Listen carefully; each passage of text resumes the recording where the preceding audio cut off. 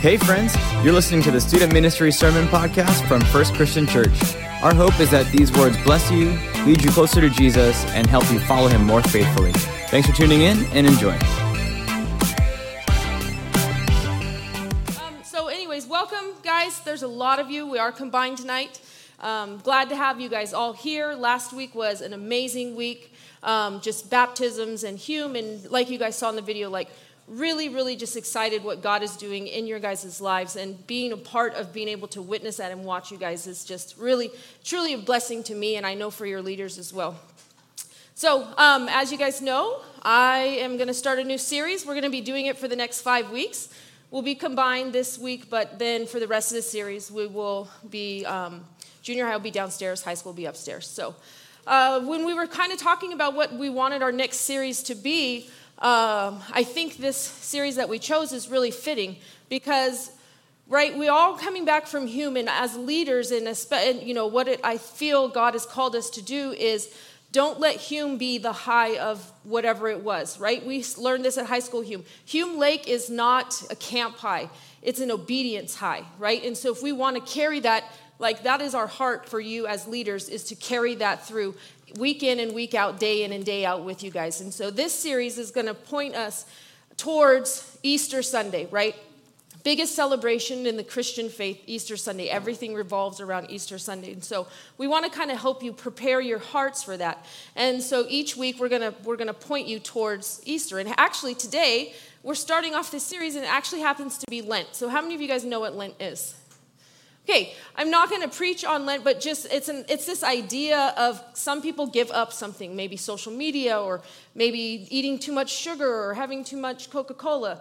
That has a lot of sugar. By the way, Robert and Russ, why would you give them a bunch of sugar before I'm going to preach? But that's okay. So it's this idea of sacrifice, giving up something that you really like. Sometimes they become idols, right? We talked about that at junior high Hume. And just giving it up, and each time you think about using that thing or having, you know, your phone or whatever, but you gave it up, and then you can use that time to kind of point you and think about the sacrifice that Jesus did. And so maybe you do something for Lent, maybe not, but... all right, but before we begin, I had a couple of girls. I asked them some questions, or asked them a question to kind of start us off. So, Alyssa and Emily, can you guys come up here for just a second? Because what I did was, yes, Alyssa and Emily also went with us to junior high Hume too. So, it's this idea, right? Sometimes you'll see these polls or posts or whatever, and it's like, what's one thing nobody really knows about you? And so they're going to share the one thing that maybe nobody really knows about them. So, Alyssa, what did you say? For me, I seem like I'm a very extroverted person, but really I like to stay in instead of going out. All right, so she's more of an introvert when maybe people thought she was more of an extrovert. Emily, how about you? I am a picky eater. I really love food, and the food I really love, but I'm picky about a lot of things. I don't like sushi or peanut butter or stuff like that. Ah, picky eater. So, you know what? I have been with these girls for 6 or 7 years. I didn't know that about you guys, so thank you guys for doing that. And in all fairness, I told them that I would share one thing that you guys might not know about me. How many of you have seen or heard of the show Survivor? I was on that show. Psych! No. But I did. I did try out for it. I sent in a video clip. I got my passport. I did everything, and obviously I didn't make the cut. But I did. I tried out for it. And so many people might not know that about me, but now you do. But wait, this idea is we all have things about us that nobody knows, right? We think that we know a person, but then we find out things and we're like, oh, I didn't know that about you. And so that's kind of the idea where we're going with this. And then this idea of a prism, okay? Science teacher here, so I obviously brought this one from my classroom. But in some ways, every person is like a prism, right? You kind of see, it looks like something, but when you start to take a closer look, or especially if you shine light in it, I don't know if you guys ever played with these in science class. I like to turn the lights off. It's not going to get much reflection because of all the light that's in here. But, right, prisms, then you start seeing all of these rainbows of colors, and you can see facets, and you can see all of a sudden we just see things that we couldn't see before. And in the same way, we can't know everything about all there is to know about someone just by looking at them, We can take a deeper look. The truth is, even if you know plenty about other people and other people know you, we can all still live with the feeling that nobody really knows me. Here's what I mean. We all experience loneliness at times, right? I was reading online and I read about a survey, and it said that 1 in 10 people would experience or have experienced or say that they have experienced loneliness at some times. So think about that. If you're in a class, right, and you've got 10 kids, 4 of those people are feeling like they're lonely, right? They feel like maybe they really don't fit in. I know I've been there before. We have this idea that we just really don't fit in, or that nobody really knows us. And honestly, those are 2 lies that come from Satan, because we're going to learn that there is somebody who knows us deeply. We are fully known and fully loved by God. And so I'm going to need 2 volunteers for my next. I need some tall people. Ray, I know you're tall, and you're tall right here. Give me just a second. I need you 2 to come grab something for me. Can you guys just go right over there? Grab that. Looks like a big piece of PVC pipe. I want to kind of show you this idea. Come on up this way. Well, we won't hurt Sarah's stuff. And I want, Ray, you can come back here. Is that the microphone? I knew this thing was going to bother me. There we go. I'll put it up here. All right. And then Ray, come this way because I want it to be vertical. That's a math word. So Ray, you come this way. And you're going to go to the back by the guitar. Oh, there we go. We got it. All right. So the idea here, right, is that for most of us, right, it kind of feels like there's a barrier between us and the rest of the world. Or there's a barrier between us and certain relationships that we have in our lives. And so, I mean, we can hear kind of what's going on over there, but we can see kind of what's going on over there, but there's something between us and them. We're going to talk about this barrier again in a minute, but it's this idea of kind of like this curtain and just like this separation, right? The separation we can feel in our lives, in our relationships, that something is just in the way, that we just feel disconnected. Disconnection is huge, especially with COVID. It kind of made us a little bit more disconnected. It wanted to make us disconnected, but that's not where we have to leave it. So, all right, guys, thank you so much for being let's give them a round of applause for being my curtains.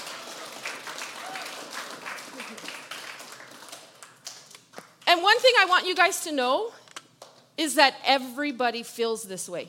Everybody feels loneliness at times. The popular kids, yes, they feel lonely at times. Adults, yes, they can. Couples, yes, they can feel lonely also. Anybody have lots of friends? Right? You can still feel lonely.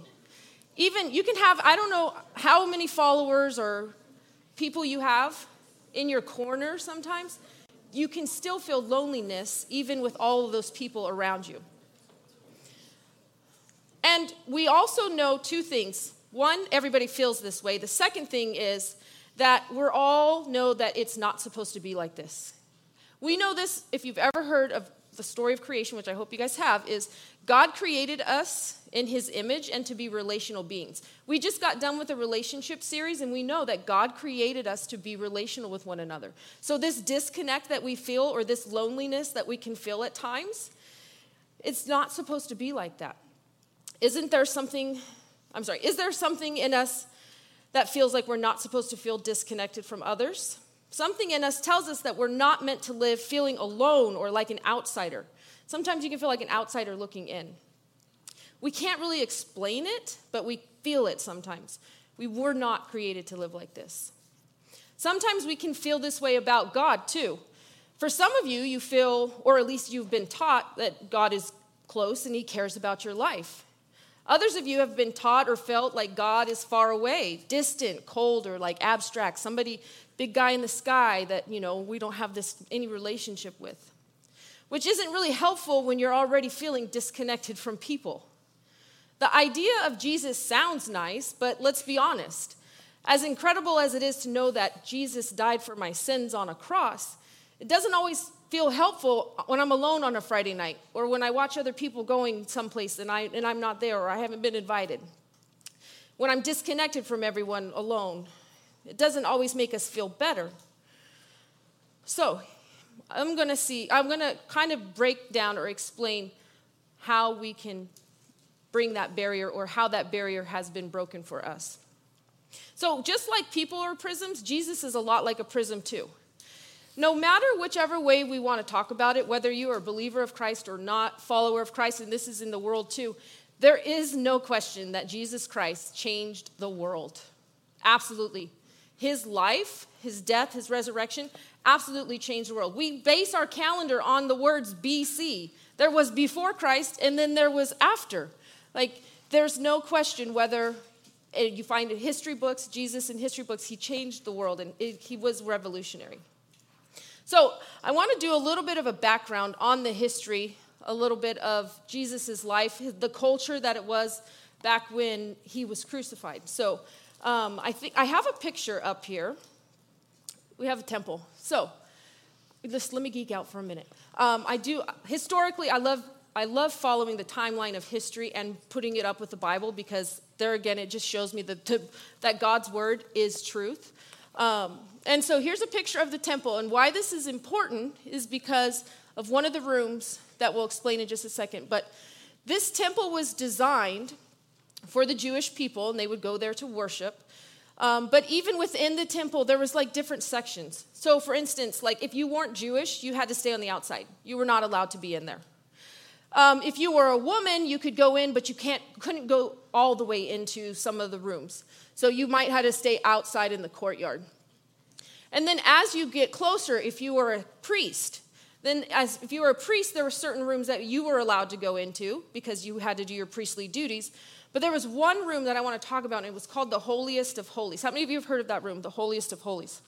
Okay, so the Holiest of Holies was where God's presence for the Jewish people would dwell. It was his glory.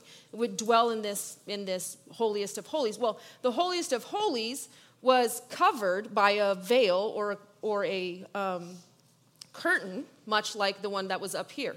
And only one day a year was the high priest allowed to go in there, and the high priest would go in there and he would sacrifice for the sins of the Jewish people once a year. And so what I get from that is they had a lot of separation, right? You can't go here. You don't, you're a woman, so you need to stay out here. And so they were kind of keeping separate what was sacred. And thank goodness the good news is that's no longer kept separate for us, and I'll explain why in a minute. But in our culture, we have a lot of separation right now, unfortunately. It saddens my heart to see people having just differences and allowing it to separate us as communities, as people. The whole mask thing, do you wear a mask or not? It separates people, and it just hurts my heart to see that. And so I want to kind of point us to the good news of Jesus had separation in his culture, and so do we. So how do we get from that how do we get from that to Easter with this whole prism idea? Many Jewish people hoped that Jesus would come and conquer the Romans.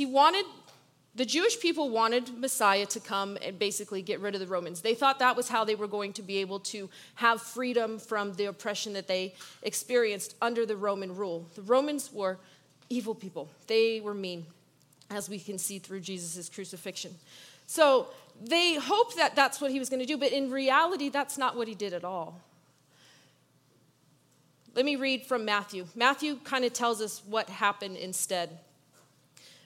Instead, the Romans arrested Jesus for made-up reasons, took him through a shady court system. They arrested him at night and took him to go see people to be tried in closed doors, right? So the whole thing was, he was framed and then sentenced to death. And Matthew reads it here, Matthew 27:33 through 37. It says, "They came to a place called Golgotha, which means the place of the skull. There they offered Jesus wine to drink, mixed with gall, but after tasting it, he refused to drink it. When they had crucified him, they divided up his clothes by casting lots, and sitting down, they kept watch over him there. Above his head, they placed the written charge against him. This is Jesus, the King of the Jews. And I don't have a lot of time to go into that, but I'll come back to that in just a second. And when Jesus had cried out again in a loud voice, he gave up his spirit. At that moment, the curtain of the temple was torn in two from top to bottom. So 2 things I want to point out there. They couldn't find anything to charge Jesus with for death. They were trying to get him. The Jewish people wanted him. They wanted to be rid of him because he was revolutionizing. He was changing things. And so they came up with the only thing they could, and this is what they said he had to put on top of the cross where he was crucified was Jesus, King of the Jews. That's what they ended up crucifying him for, or that's what they could find in order to try to get away with this. But maybe you can go back and look at that a little bit later.